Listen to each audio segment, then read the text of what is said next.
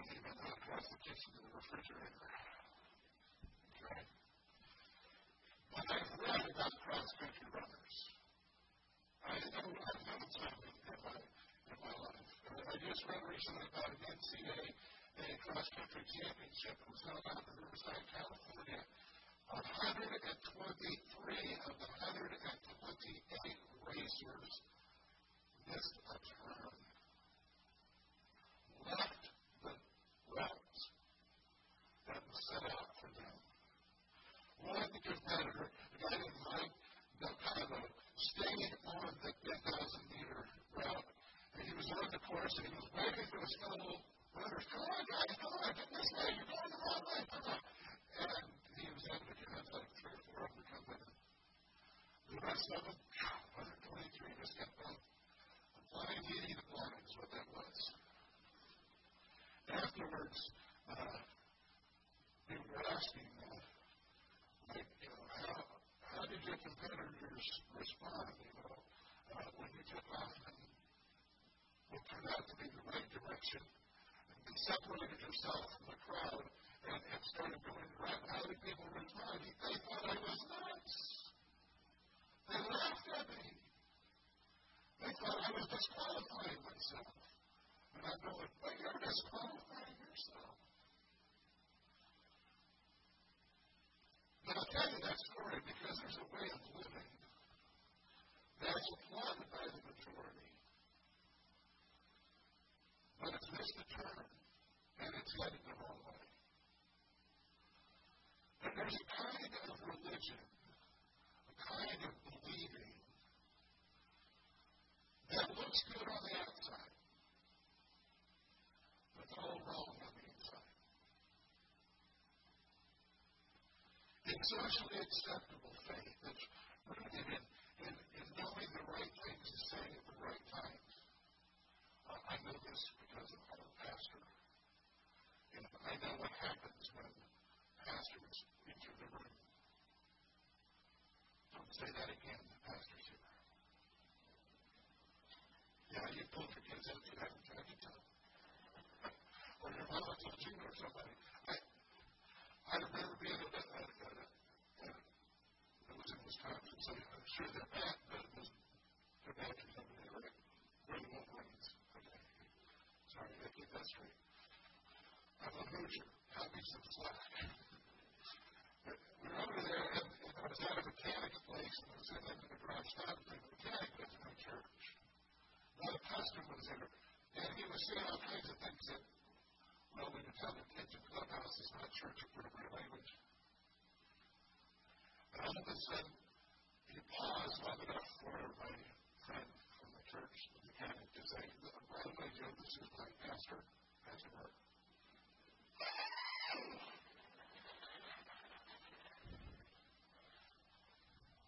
I'm older now, and even neater than I used to be.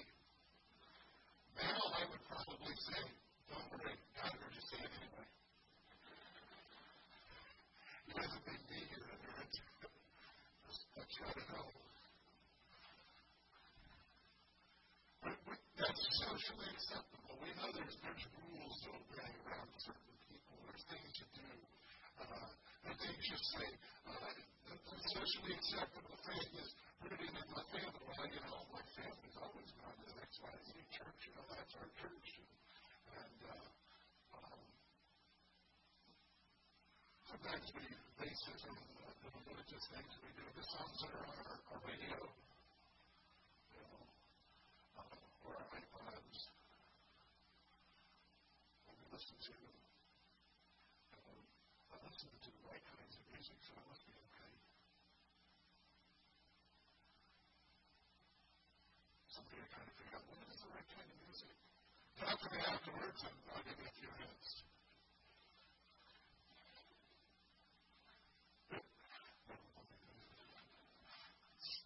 I might shock some of you with the kind of music I like, so I probably shouldn't tell you. That's why I call this the cloak of socially respectable religion. It's very easy to slip into.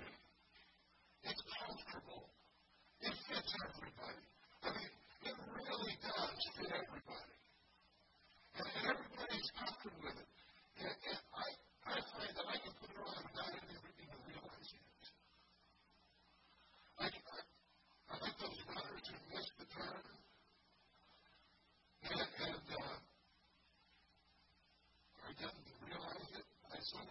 started down a rabbit trail and I'm just kind of all of a sudden thinking I'm doing the right things, I'm listening to the right music, I'm saying the right things, I must be okay. I just lost my focus on Jesus. It's a problem for all of us. Americans are pretty religious people. Someone has noted that you can't run to be the president of the United States without professing to be a Christian.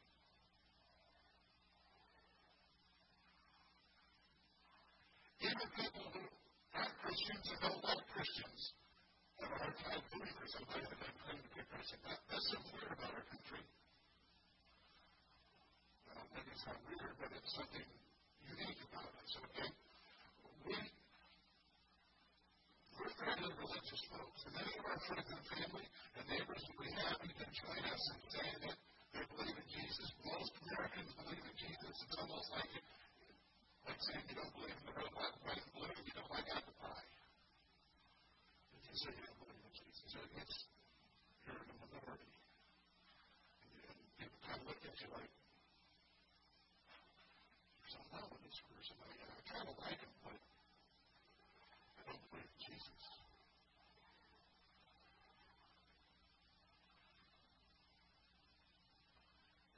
Our friends and neighbors and many of our family members will be very happy to go along and sing Amazing Grace or How Great Thou Art. And they'll sing with us as long as we don't start acting weird.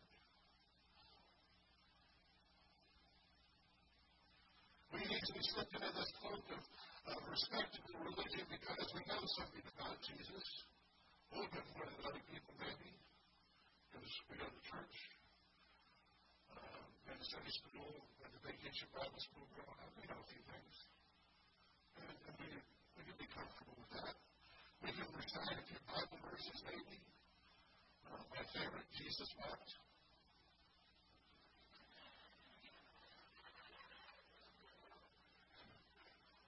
It's easy to memorize. You don't know how many candy bars they got me growing up. We can recite a few Bible truths or Bible verses. We can be involved in ministry of caring for people that are less fortunate than us. We can give and take care of other people. And all the while, even though we're doing nice things, we don't have a genuine relationship with Jesus. We're just wearing the cloak of respectable religion. See, the scary reality is that all across our country this morning, churches are filled with people who have enough religion to be socially respectable, and not everybody goes to church on Easter. But they haven't yet experienced a true life-changing relationship with Jesus. Not yet. Not yet. We can maintain the outward appearance of having that kind of relationship. We can look like we have the right kind of religion and be acceptable to everybody, and that outward appearance and still be strangers to its life-changing power. It is a sobering reality, I think, that we all need to be careful to consider. Am I just wearing a cloak of comfortable, respectable religion, or do I really know Jesus?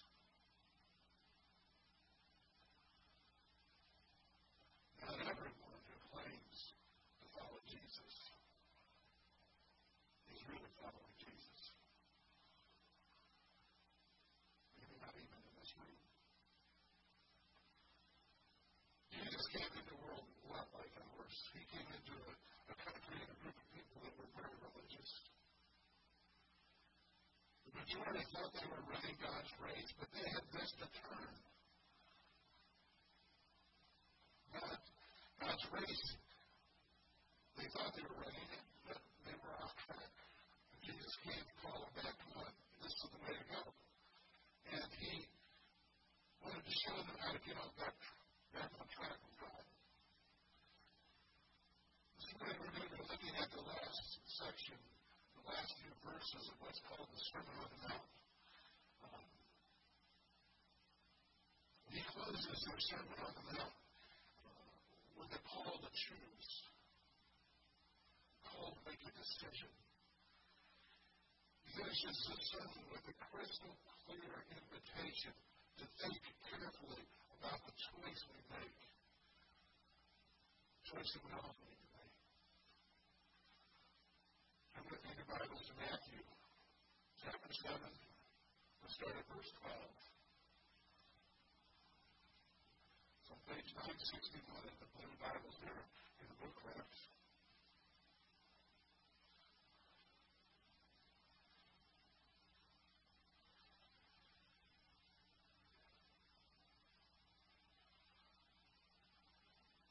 We'll work our way through this slowly.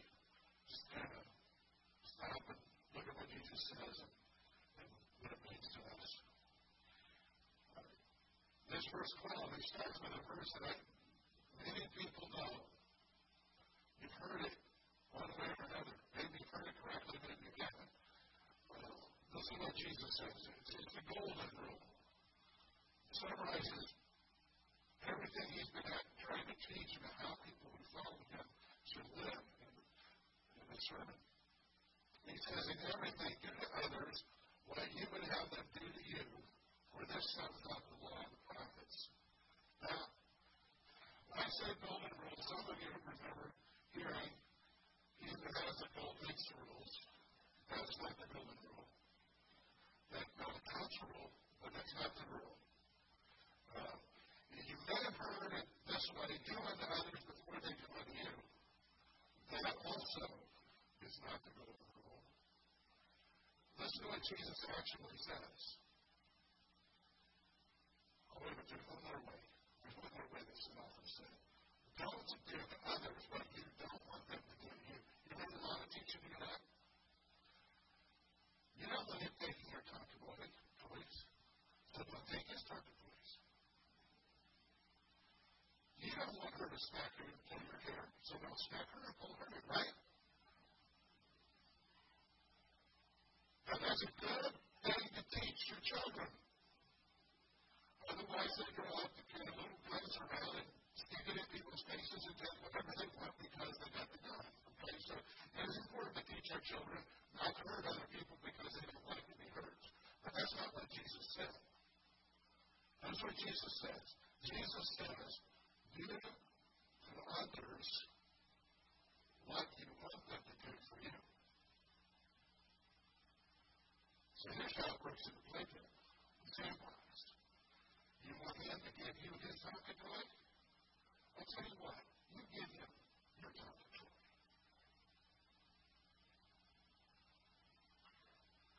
You want her to give you her favorite Barbie? I'll tell you what. Give her your favorite Barbie. See, I think there's a difference between socially acceptable and downright scary. Socially acceptable doesn't hurt anybody. You can ignore them. You can walk right by them when they're bleeding to death. Because you don't want to, you don't want them to get involved in your life, so why would you want to get involved in theirs, right? Well, I suppose if you were bleeding, you would want somebody to get involved. But most of the time, we just want nobody to, I'm not here. I'm invisible. I'm holy. Right? Here's Jesus. Jesus says, don't ignore anybody. Do for them what you would want them to do for you. You want them to care for you, you have to care for them. What if they don't care back? I don't care.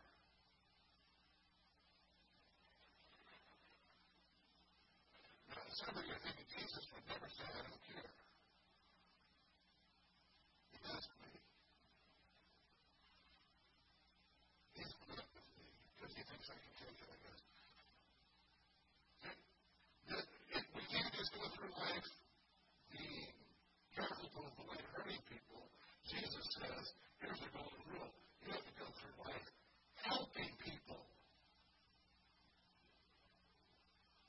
Exactly.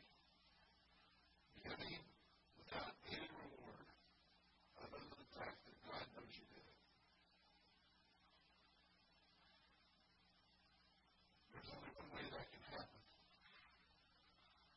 Something inside us has to change. But as I said, the boy he wanted to take his buddy's dump truck still lives in here. Now, the little girl with the Barbie does not live in here, but probably lives somewhere out there.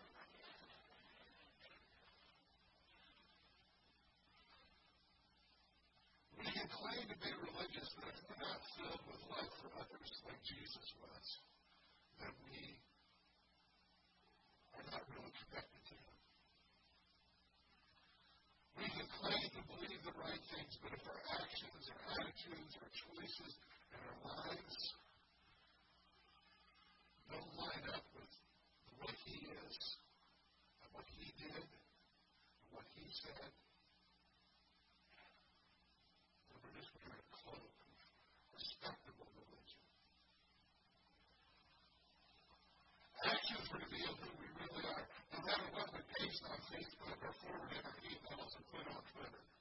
For those of you who Twitter all your friends to your church, after church you might want to call them and see if they need a defibrillator.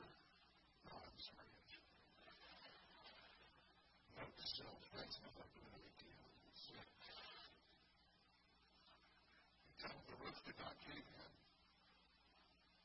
Some people tell me I can't go to church, the roof will cave in. And if I had a nickel for everybody who said that came and survived, I'd be pretty well off by now. You know, the roof's sturdy. It's okay. You'll make it. Jesus draws all of us to make a decision. Are you going to follow me in this life of loving and helping other people? Or are you going to settle for just being respectably religious and not hurting anybody? You make a decision. That's what he's saying. And he closes with three different ways of warning us about the consequences of not choosing his way and the rewards of choosing his way. He starts by talking about a narrow gate. He's asking a simple question. This picture, this word picture, who are you trusting? What path are you on? Look at what he says in verse 13 and 14. Enter through the narrow gate. For wide is the gate, and broad is the road that leads to destruction, and many enter through it. But small is the gate, and narrow the road that leads to life, and only a few find it. Let's come back real quick to that cross-country run. There's 123 people going this direction. It must be the right way, right? Because there's only 4 or 5 on that one. This is what Jesus says. Yeah, there's 123. The majority was wrong. And they all were disqualified. They all lost. They blew it. You got it? These guys over here won. Every single one of these guys who ran the right way, even though nobody else would do it, won.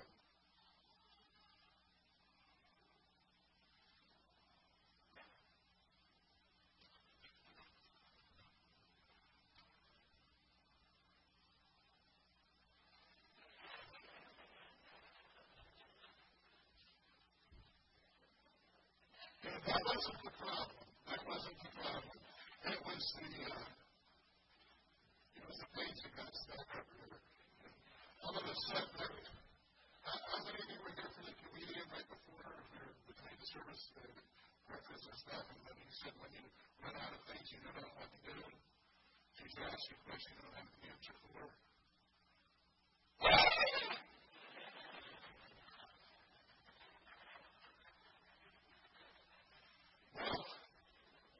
Well, I couldn't get my page turned right then. I almost did that, but thankfully I didn't. Well, maybe I did do that. By the way, these messages are available online at the church website, but I guarantee you that section will be edited out. So if you want that, you'll have to see Ray with a CD or tape. Jesus said there are two ways in life. There's a narrow route that goes through a narrow gate that leads to life, and there's a broad way that looks wonderful that leads to this wide gate that goes to destruction. If you want to be a loser, you go the direction everybody's going. If you want to be a winner and you want to win, you come this direction. And what he's saying is, I am this path. I am this narrow gate. I am the one you have to trust. If you want to trust the crowd, you can go with the crowd, but the crowd is going to be disqualified and it's going to be losing, is where you're headed.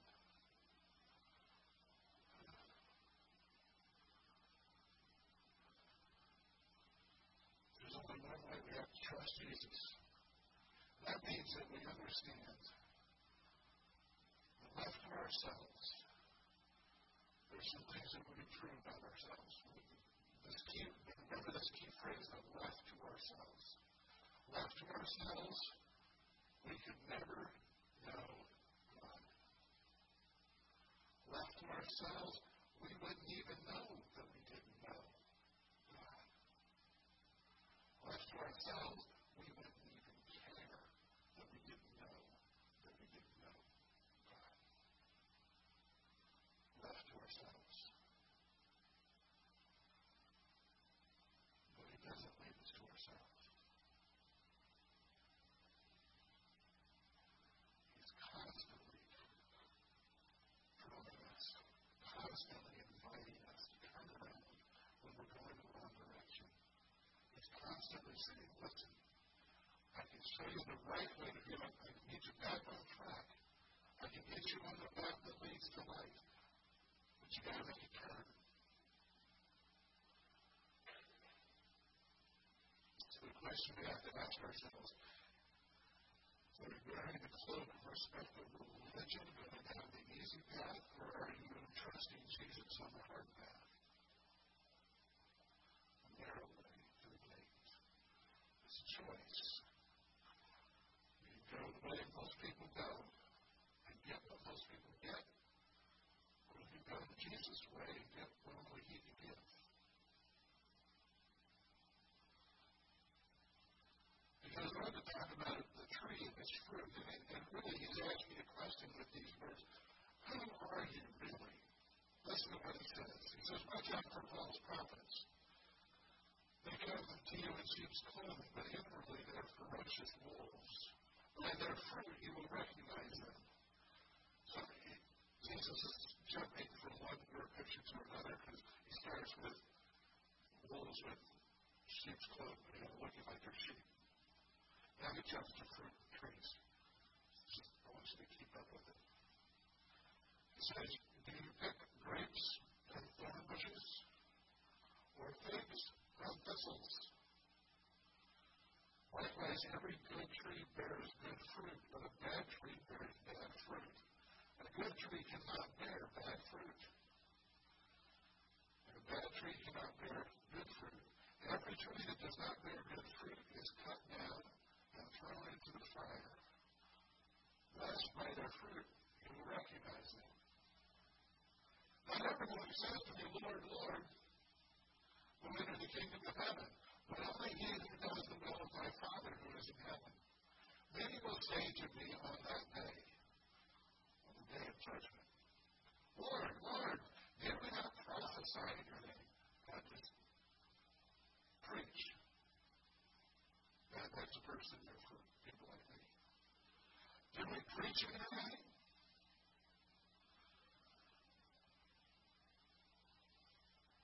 In your name, drive out demons and perform many miracles.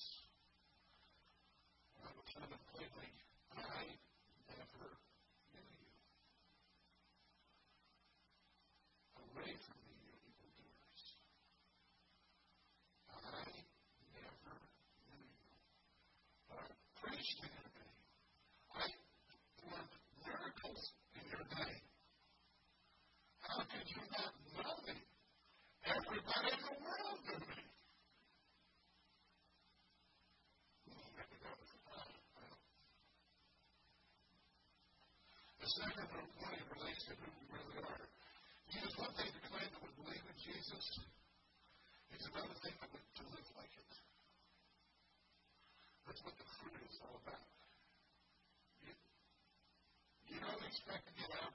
cherry trees.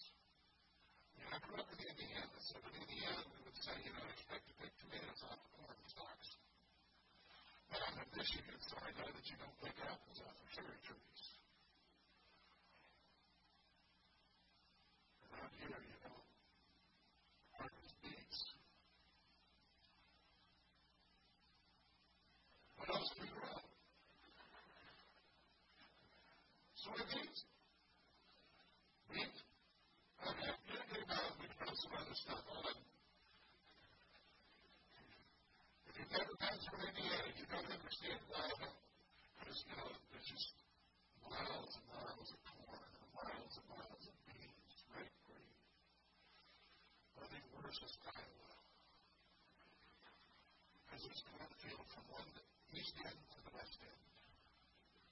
And you go to Kansas and it's wheat. People tell me Indiana's flat, and I say, you need to go out west. Never mind. This is not really a travel log, show, is it? The second thing is about the fruit that we bear. You don't look for wheat in a soybean field. You don't look for apples on a cherry tree. You don't look for acorns on a maple tree. We know this. But then somehow we think that if we talk the right talk, it doesn't matter if our lives look like it. And Jesus says, so just stop and just put some common sense here. If you're acting like it,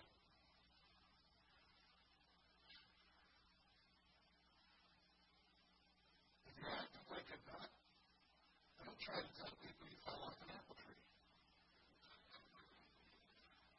I tried to figure out another way to say that, and it just wouldn't come out any other way. Because I think that's what Jesus wants us to understand. This is how simple it is. If you're not acting the way your mouth says you believe, you aren't what your mouth says you are.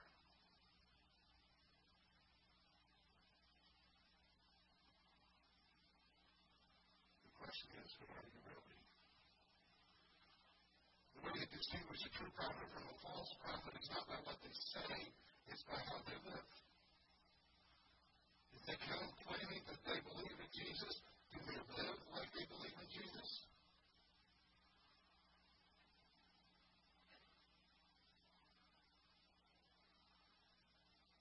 Now, for everybody who's thinking about somebody else besides themselves, I want to bring this back to you. Especially if you're thinking about me. That's my job. Are you living like you're following Jesus? Jesus came here to show us that the test of whether or not something is real is by what it produces, the actions, the behavior that it produces. Words and talk are cheap. The only evidence that you are who you really claim to be is what you do.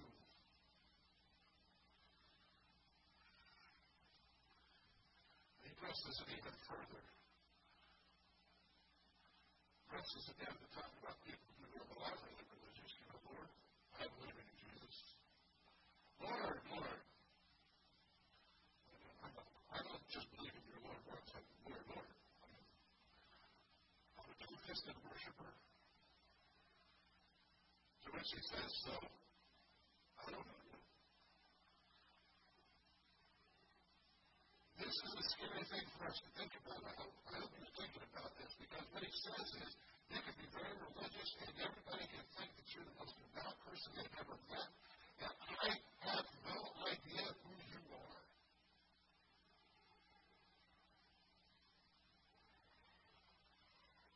He says the real criteria is not doing religious deeds. It's not preaching or prophesying. It's not praying for people and seeing answers come. It's not giving to the poor. It's doing what God says to do in every area of our lives. And he says if we don't know him personally, he's going to say, depart from me. Go away. You didn't know me then, you're not going to know me now. The warning here ought to be clear, but let me restate it so that no one misses it. True faith in Jesus is determined not by what you say, not by what you say, believe in your head. True faith is determined by having a relationship that changes who you are. Now, that may sound mystical, but every relationship you have changes you. The closer you are to another person in a relationship, the more you change.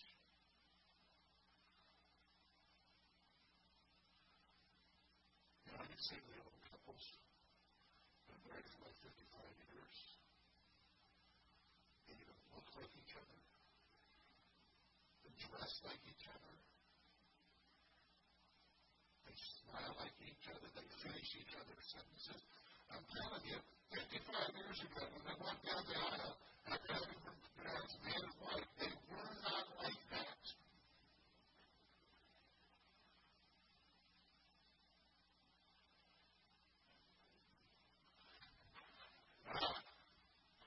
For those of us who are like 30 years into it, we're still not like that. But it happens. Relationships with people, the closer you are with them, with other human beings, the more it changes you. Changes how you think. Changes what you do. Changes how you respond to things. A real relationship with God is determined not by spiritual things you do or things you say you believe. It's determined by a relationship with Jesus. And so the question is, who do you trust? Who are you? Are you growing and changing? I'm not asking if you're perfect, because none of us are. We won't be until we follow Jesus into the gates of heaven. But the question is your relationship with him changing you? The next thing he talks about is a solid foundation. What are you going to do? Who do you trust? Who are you really? And then what are you going to do? He says these words at the close of the sermon. Therefore, everyone who hears these words of mine and puts them into practice. It's like a wise man who built his house on the rock. The rain came down, the streams rose, the winds blew and beat against that house, yet it did not fall, because its foundation was on the rock. Everyone who hears these words of mine and puts them into practice and does not put them into practice, everyone who hears these words of mine and does not put them into practice is like a foolish man who built his house on the sand. The rain came down, the streams rose, and the winds blew and beat against that house, and it fell with a great crash. Once you notice something about these two houses, they both experience the same kind of storm. And only one is able to stand. Stuff's going to happen. Stuff is going to come into our lives. Both houses probably looked pretty good on the outside. From the ground up, they looked identical, probably. What was underground was important. If your house is sitting on a sandbar, not a rock, you're in trouble. Well, this makes sense. Jesus doesn't do anything that's real complicated to figure out. We can see these things in our heads. And you saw what this mountain did in Japan. Houses even passing through it. But they thought were sturdy foundations were washed away.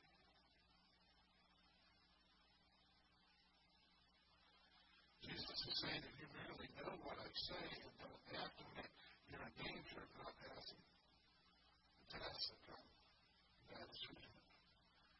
See, know that Jesus is Lord, to know that He calls us to turn from doing our own thing and living His way, to know that He encourages us to evaluate who we really are, regardless of what we've done for Him. This is a serious thing. So it's something we have to be careful about. Jesus is warning you that simply knowing what the Bible says, but not doing it, is going to get you in trouble.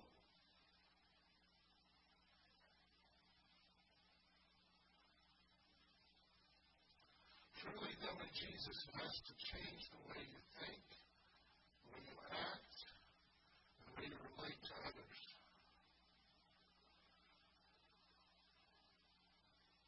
I think it's important. I don't know why. I think it's important for me to tell you this. When I say that it changes the way you think, the way you act, and the way you relate to other people, I'm not talking about some political party that you're going to have to join. Just in case somebody's worried about that. Some of you look at me like I'm nuts. But there are people who think that if they follow Jesus, they have to be Republican. I just want to assure you, you can be an independent. It's okay. You can be a Democrat, too. Right, Tom? Okay. Usually he ain't got stuff like that. It's not about political party. It's about following Him.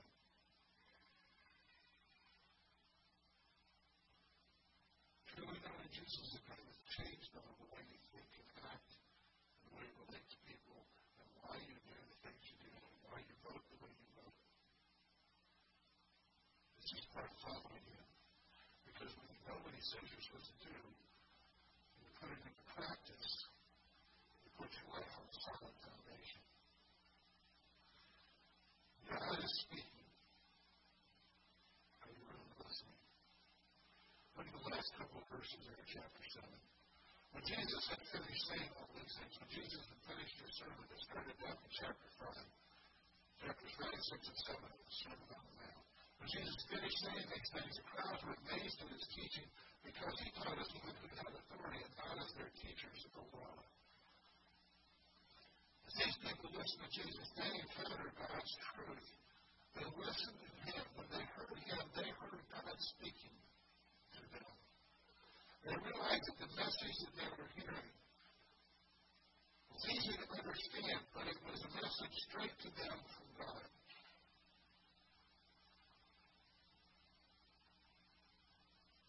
Each one of them knew God was speaking to them. They felt it, they saw it, they knew it. God was speaking. And that's what I hope and pray that you sense this morning. That God is speaking to you and to me. I pray that we will no longer be passive or think that we can put this off. It's okay just to be respectable and religious enough that everybody thinks we're okay. I want you to know this morning that if you are ready for more than a casual relationship with Jesus, He's ready to. You want more than the cloak of acceptable, respectable religion, and you want a relationship with God that changes you from the inside out, that helps you to act like Jesus, to speak like Him, to become more like Him. But God is ready to give that to you.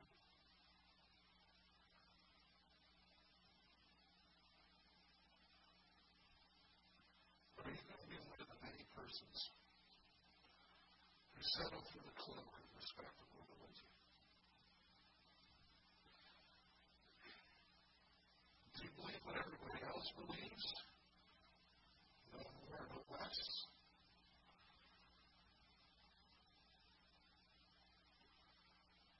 Are you willing to say, take what Jesus came to offer us? Jesus came to offer us a relationship with Him, a growing personal relationship with Him.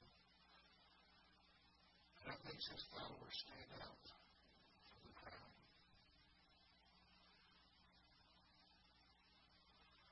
But remember, the crowd made a wrong turn, and all of it for disqualification. But when they're back on track, is to follow Jesus. So the question we need to ask is, what path are you on? Each one of us needs to ask ourselves and ask God to help us understand and answer that question. Do I trust Jesus alone to make me what I ought to be, to make me right with God, to give me the relationship that I was created to be and have? Do I trust Him to lead me on that narrow path, that path to life that so few find? Who are you really? Has your life been changed by Jesus? Again, I'm not asking if you're perfect, but I'm asking, is your relationship with Jesus changing the way you act and think and relate to people? Or are you pretty much just like everybody else? Are you a different person because of Jesus?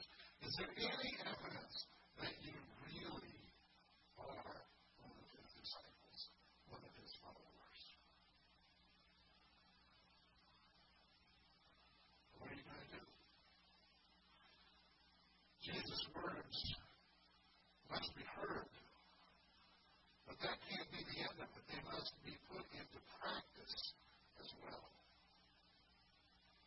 They need to be obeyed, but not relentlessly. Do you feel like God is speaking to you? I feel like God is speaking to you this morning. Do you know what He's asking you to do? Do you sense that He's drawing you to Himself, reassuring you, inviting you to turn around and find Him? I want us to be honest with each other for a moment. If we take off the cloak of respectable religion and start to follow Jesus, we are going to stand out from the crowd.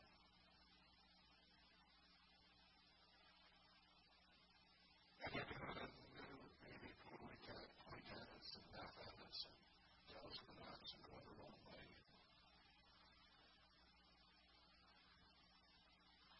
Like the runners that left into one or two or three or four guys that actually ran in the right direction. There are going to be people who think you're a fanatic if you follow Jesus. They're going to think you're a religious weirdo. You might be called a Jesus freak.